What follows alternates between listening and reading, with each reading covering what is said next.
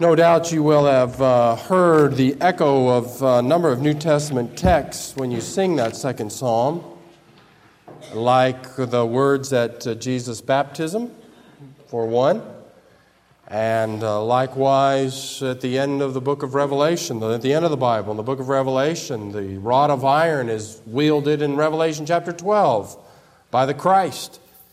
And so David's rule over the nations that were around the land of Israel become symbolic, and it anticipates the reign of a greater than David over not just the nations around the land of Israel, but of all the nations of the earth. And so that's where we find ourselves actually in 2 Samuel chapter 7, as God promises David that he will have a dynasty, that he will rule, and that reign over the nations will last forever and forever. Now, if I had up here a half of a donut, and I were to say to you, here, you can have a half of the donut, would you respond, grateful that I gave you half a donut, or angry that you didn't get all of the donut?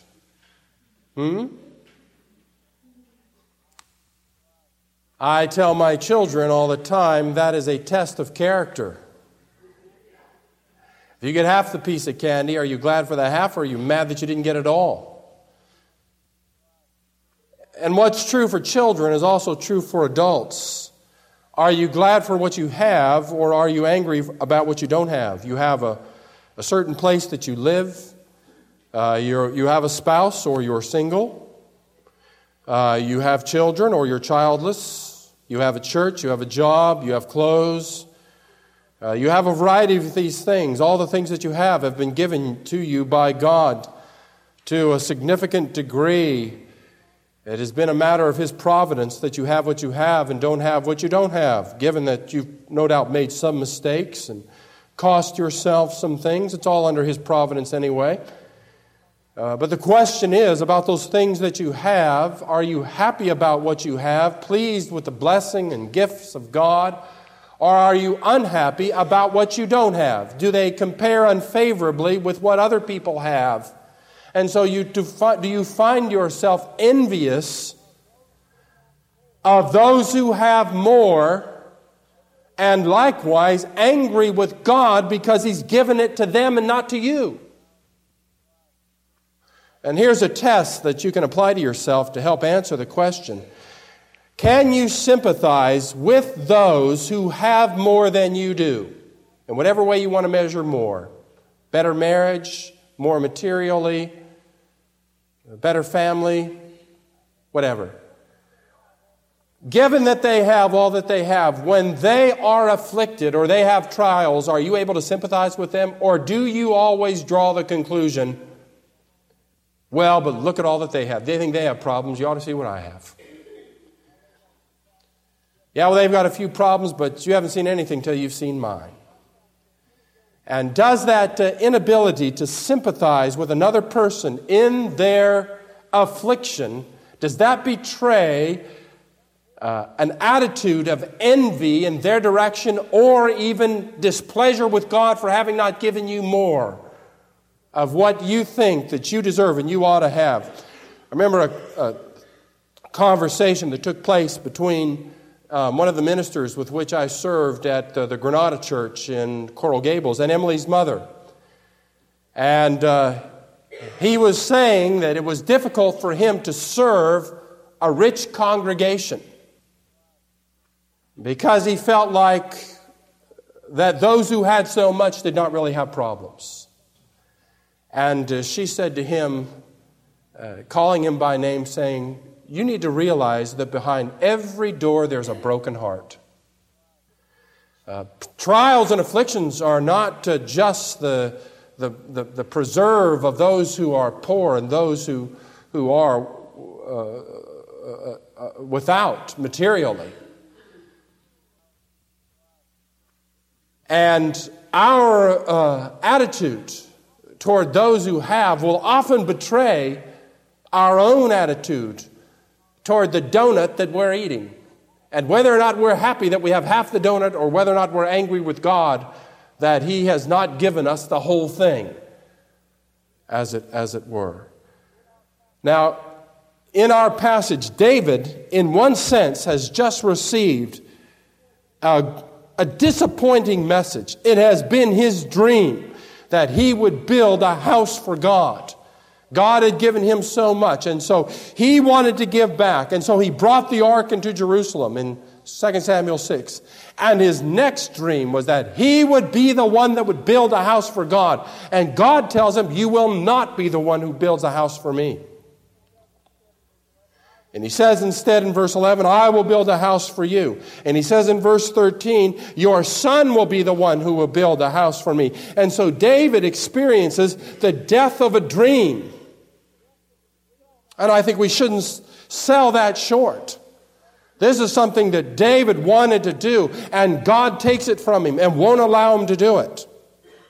And yet, as we're going to see in this extended prayer at the end of 2 Samuel 7, David is thankful for the part that God gives him to play, whatever that part might be.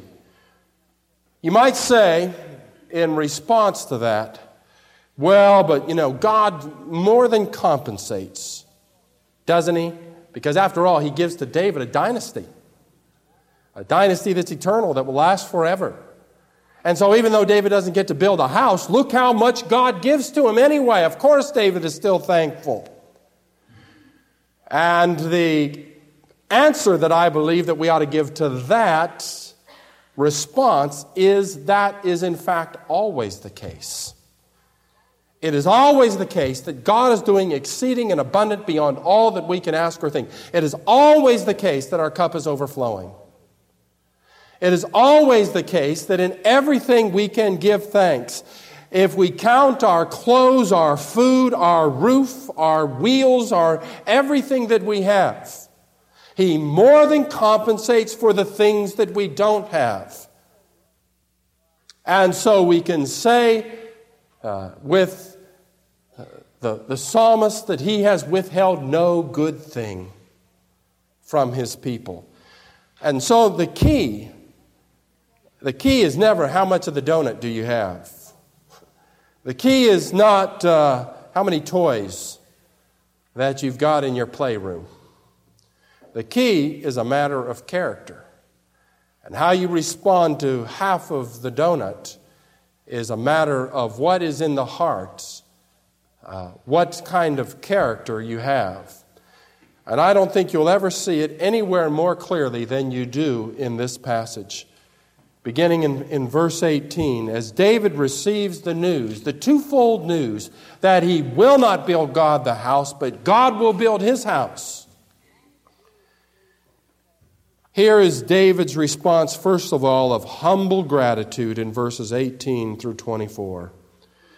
Verse 18, then David the king went and sat before the Lord, probably going into the tabernacle or the tent that he had erected as a tabernacle. And he said, who am I, O Lord God, and what is my house, that thou hast brought me this far? This is obviously a deeply felt, moving expression of humble gratitude by David. He reflects on all that he has, on all that God has done just up to this point, in delivering him from his enemies and establishing him as the monarch and king in Israel. And drawing all that together, he says, who am I?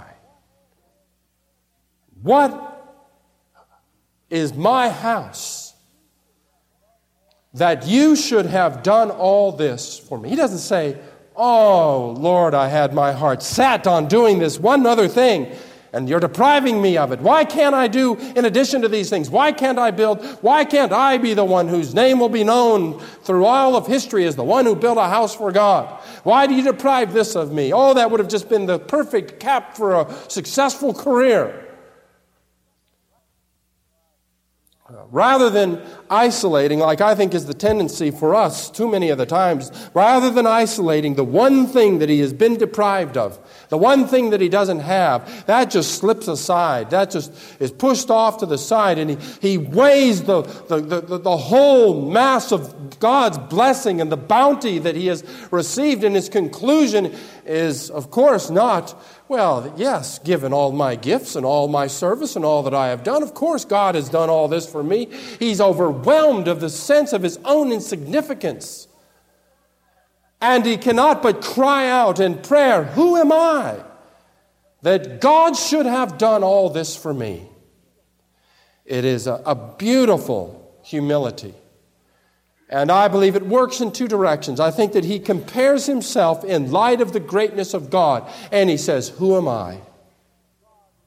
In light of the God who is so holy, and the God who is so great, and the God who is so powerful, who made the heavens and the earth, who governs us, sustains all things, the God in whom we live and move and have our being. In light of the greatness of this God, who am I that I should have received this blessing from his hand? In other words, I am not worthy to have received this blessing from a God who is as great as this God is.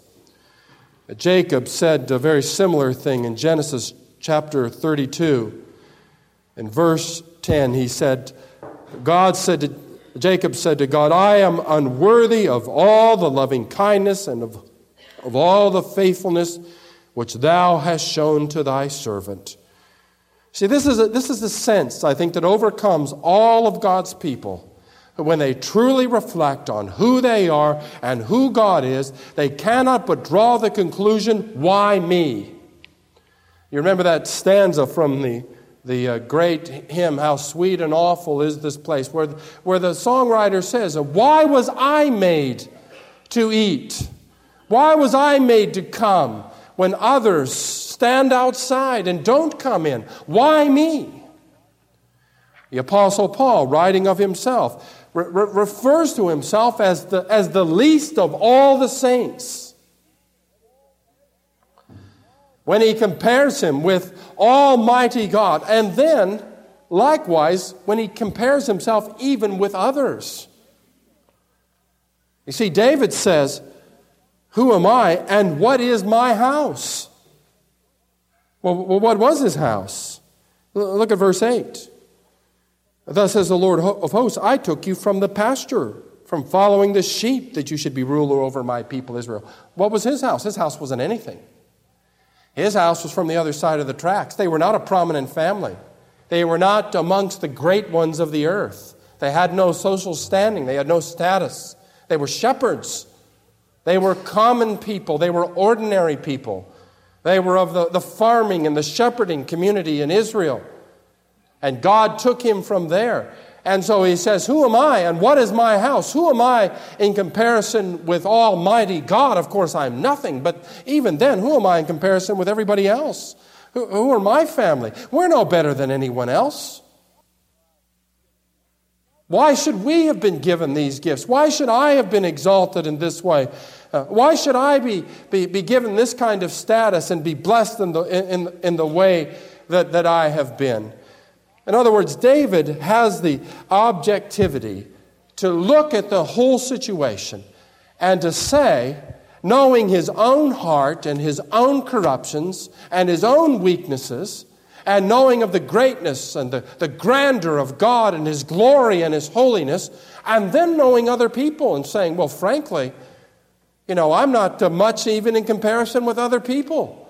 There's this one who's more intelligent. There's this one who's more gifted artistically. There's this one who has this family background. There's this one who has this educational background. There are others who bring more to the table. And as a child of God, David would no doubt share the sentiment of Paul in 1 Corinthians 4:7 when Paul says, what do you have that you didn't receive? I mean, even in light of what you do have, you know that it was all God's gift anyway. That ability that you have that is rewarded in this world.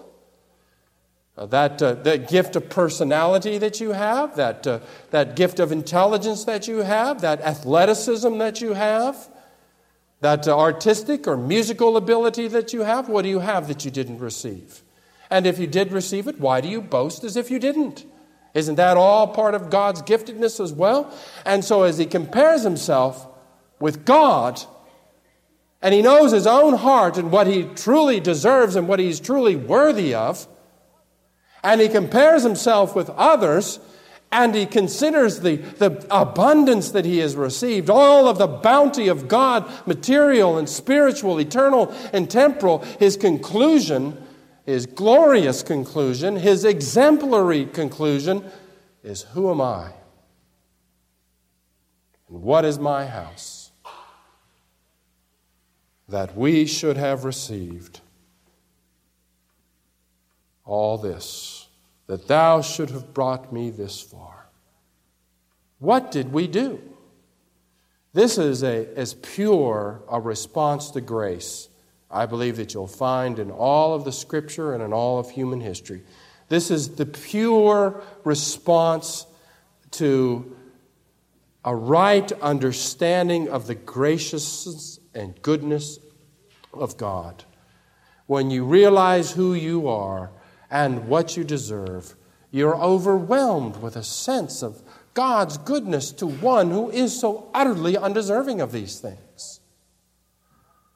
For one who is, like Paul, the least of all the saints, for one who is by nature a sinner and a rebel, and to have been called to these things and to have been given these gifts, how can we respond except to say with David, who am I? And this ought to be your response when you reflect upon just about everything in life, when you reflect upon your salvation. Is it the cry of your heart, who am I? When you reflect on what you have materially, the good things of this world, is your response, who am I? My family, why should we have been blessed in this way? He goes on then in verse 19, and yet this was insignificant in thine eyes, O Lord God, for thou hast spoken also of the house of thy servant concerning the distant future. And this is the custom of man, O Lord God. He says, look, as though the kingship were nothing, then you also have promised me a dynasty ongoing into the future. Not just for me, but on. And this reference to this is the custom of man is a very difficult phrase to interpret, but he seems to be saying something about this is the way of blessing for humanity. In following God's ways, his blessing is to be found. The custom there, perhaps being understood in a broader sense of principle. This is the principle through which the blessings of God come, or the manner in which the blessings of God come. And then in verse 20, and again, what more can David say to thee? See, he's so overwhelmed, he doesn't even, he says, I've run out of words. I just don't even know what to say now. Words fail me. What more can David say? For thou knowest thy servant, O Lord God. You know my gratitude. You know how incredulous I am and how inadequate my thanksgiving and my words are to express. I'm so overwhelmed by your graciousness and your goodness and all that I've received. I can't find the words to express it. For this reason thou art great, O Lord God, for there is none like thee, and there is no God besides thee, according to all that we have heard with our ears. And so he is overflowing with thanksgiving for God and for the good gifts of God and for all that God has done. Verse 21 again, for the sake of thy word and according to thine own heart, Thou hast done all this greatness to let thy servant know. We skipped over that verse, and it's an important one, because David there is recognizing that the source of David's blessing ultimately is not to be found in David. And David knows that. It's for the sake of thy word that these things have happened, and according to thine own heart. He knows that God has been sovereign. It's for those reasons thou hast done all this greatness to let thy servant know.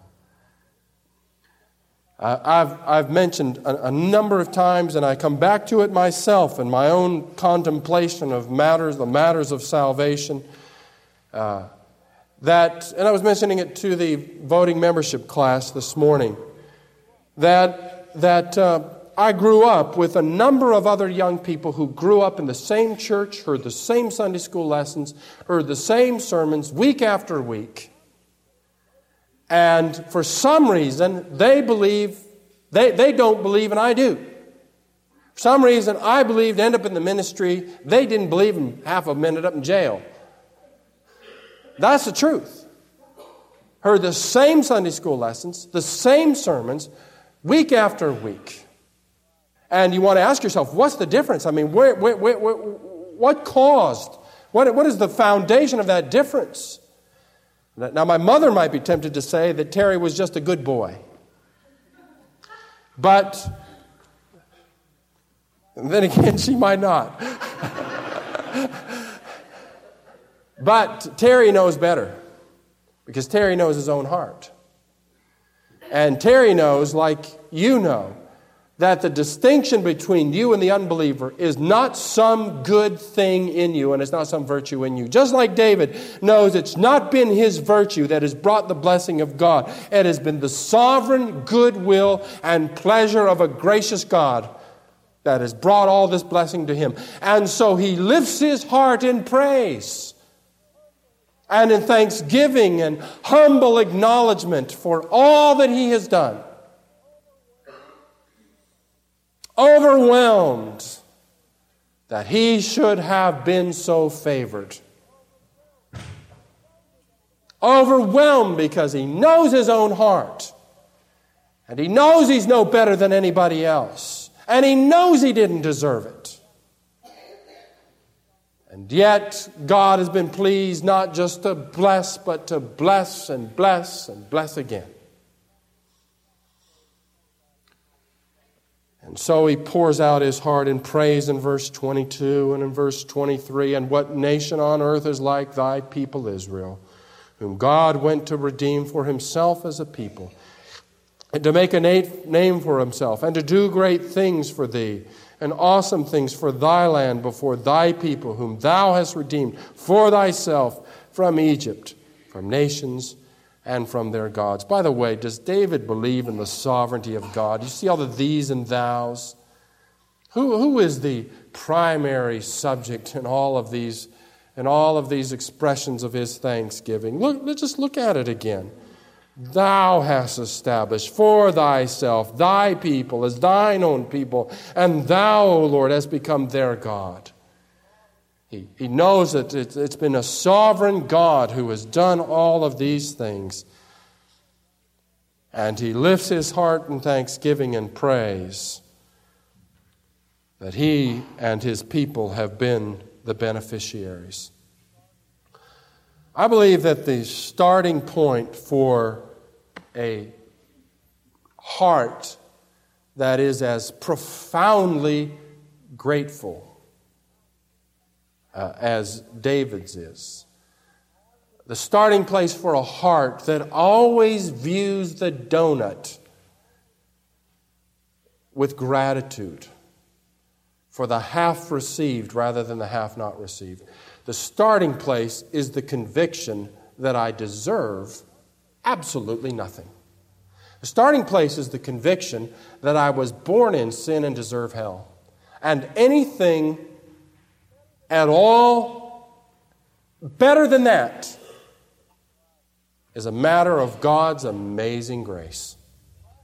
What I receive, less than eternal separation from God and the torment of hell, is a matter of His amazing grace. And so whatever I receive, spiritual or temporal, in this world or in the next, whether it's my salvation or whether it's the laces with which to tie my shoes, whatever it is, I receive it with a grateful hand, knowing that it comes by the amazing grace of God to one who deserved absolutely nothing. And so at every point, for whatever I receive, I am able to say with David, "Who am I? And what is my house, that I should have received these gifts?" Well, then he goes on rather remarkably, and then prays for the fulfillment of the promises he's just received. "Now, therefore, O Lord God, the word that thou hast spoken concerning thy servant and his house, confirm it forever, and do as thou hast spoken, that thy name may be magnified forever by saying, the Lord of hosts is God over Israel, and may the house of thy servant David be established before thee." You see what he's doing? He's praying for the very thing he just was promised. He's saying, now God, go do the thing you just said you were going to do. Let's read on. He's going to continue to do it. "For thou, O Lord of hosts, the God of Israel, hast made a revelation to thy servant, saying, I will build you a house. Therefore thy servant has found courage to pray this prayer to thee." He says, I never would have prayed this otherwise. I would never have dared to assume to pray, God, build me a house. I would have never asked for a dynasty. I would have never asked for the kingship.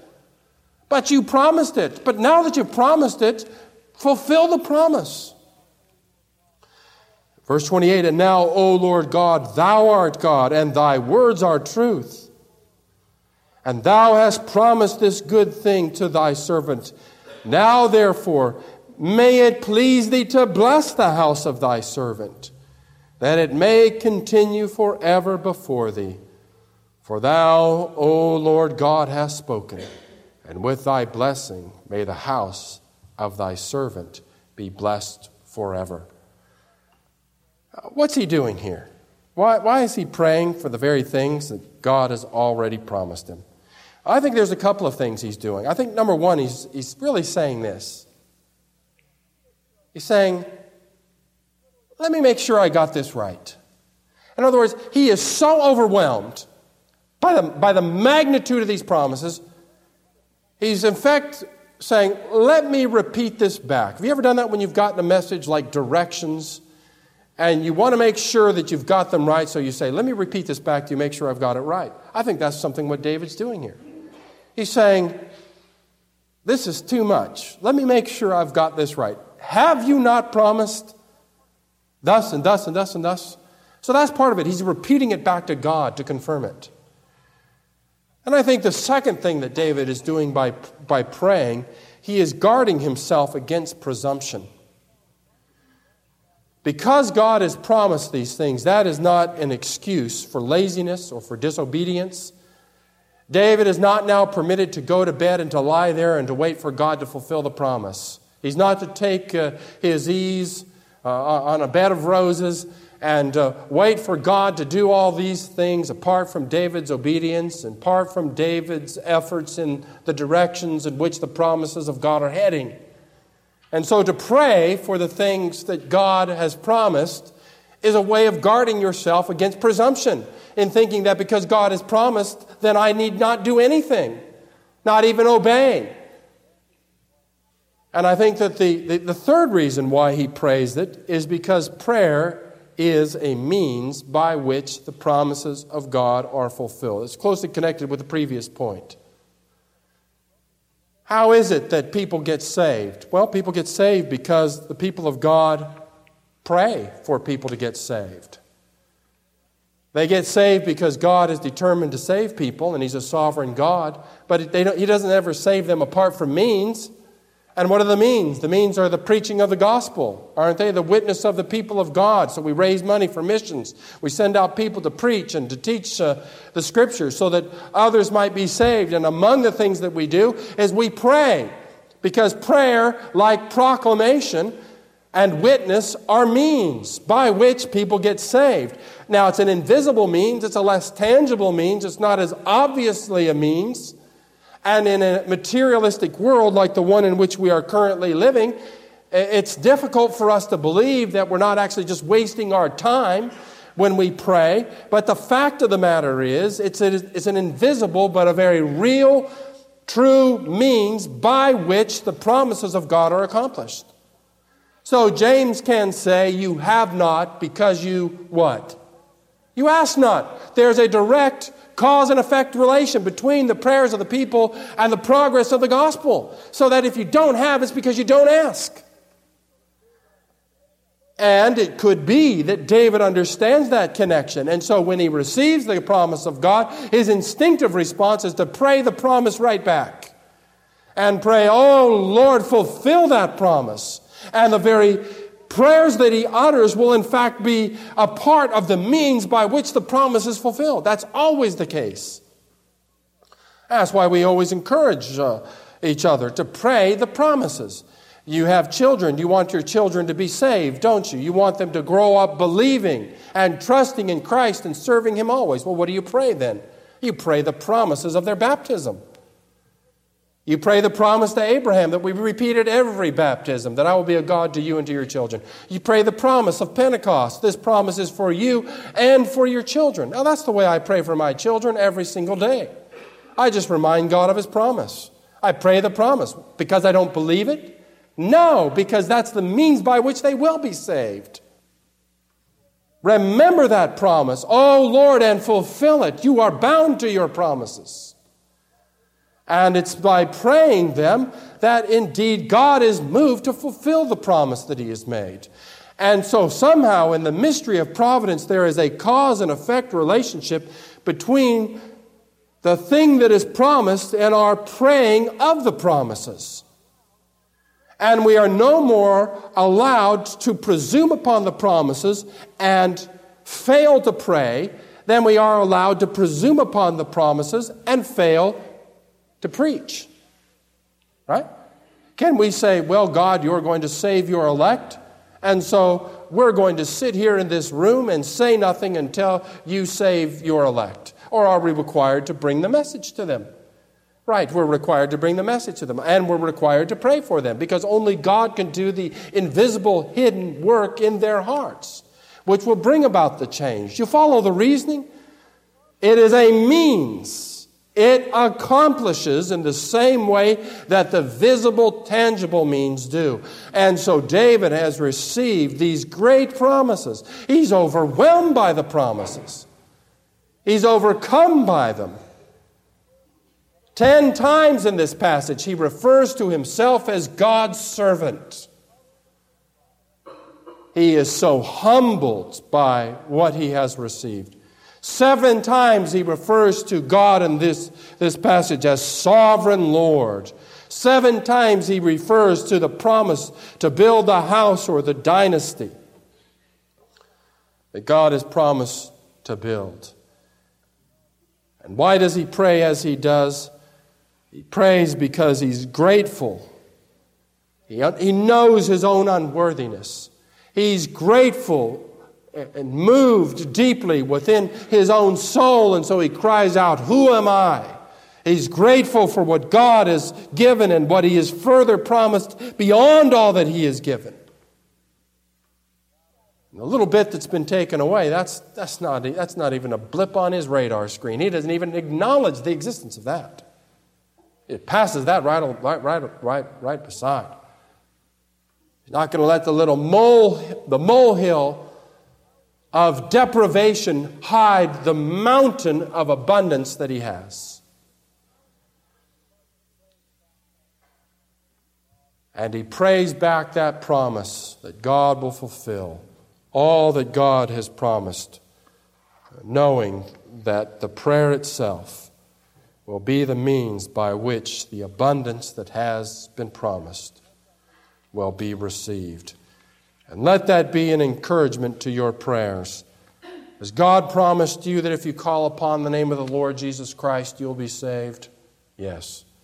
Then call upon Him in prayer to do so and tell Him of His promise.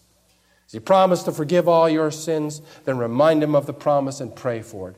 As He promised to cause all things to work together for good for those who love Him and are called according to His purpose, yes, then pray it back to Him in every circumstance, so that in everything, like David, you might give thanks.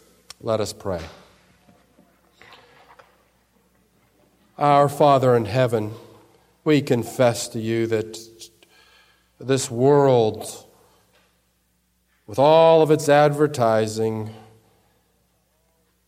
and its consumption mentality, robs us of our joy, highlights what we don't have, makes us feel deprived